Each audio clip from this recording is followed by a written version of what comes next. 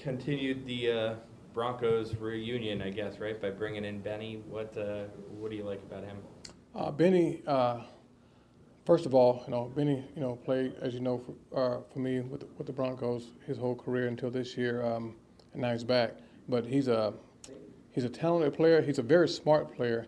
Benny, in 3 days, learned a whole offense, studying, day and night, and he studies by concepts as well. I like to teach my receivers to study by concepts. So he learned the whole offense. He has size, he has speed, he has good press release techniques, a lot of versatility. He's a really good guy on special teams as well. So he brings a lot of versatility to our offense and to our football team as a whole, and I was happy that we were able to get him. Given how banged up you guys are at the position, what kind of opportunities are for Corey Coleman, especially center?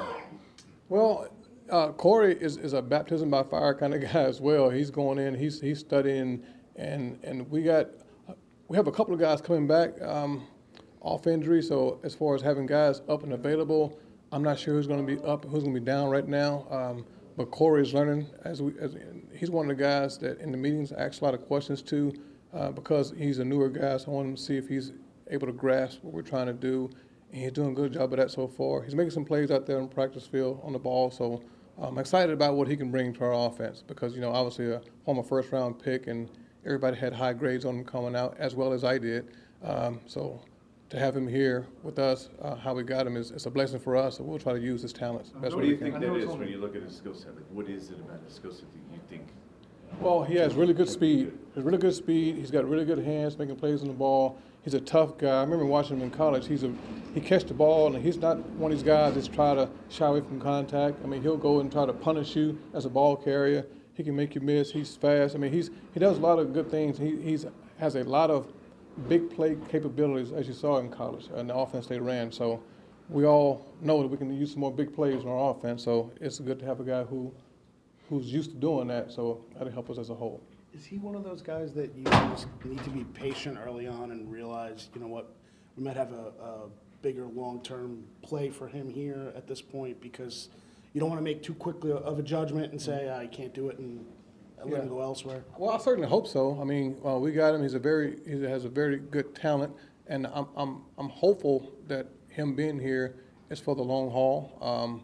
I'm confident in how I coach and how I teach, so I think he's getting a good grasp of what we're doing, what we're asking him to do. So I'm hopeful that he can be here for a long time and make a lot of plays and be very impactful for our program.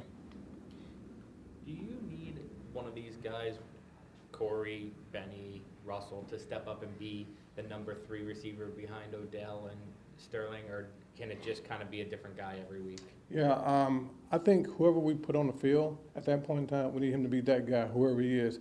Whether it's Odell and Shep, and you say who's the number 3 guy, any one of those guys on the field, we're going to have the confidence they can go in there and make plays and help us win. So, is it established one guy or two?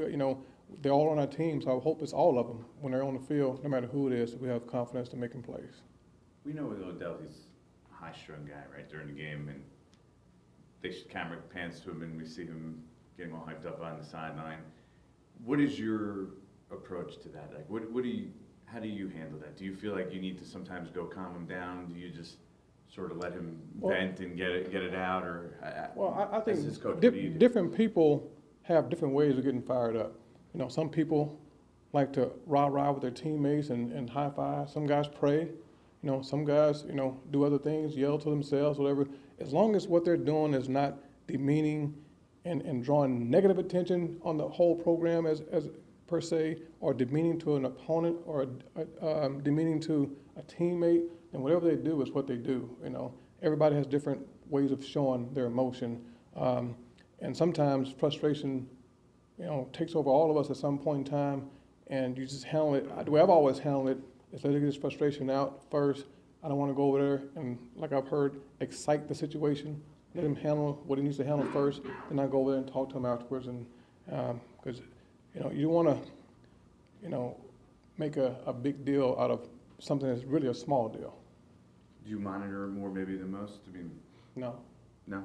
Just let it sort of play out? Yeah. It's just, he's just like anybody else who I've had a lot of players, a lot of quote-unquote high-profile players, how to guys who've done the same things, and you just let it play out. And afterwards, when they calm down, you go talk to them and explain, and you just have communication with them, and they understand. And sometimes they want to talk and be heard, so you sit there and listen. Let them talk, be heard. That's all they want to, they want to be heard. They want to feel like they're being listened to. And you listen to them, and you tell them what you feel and your plan, and we move on to the next play.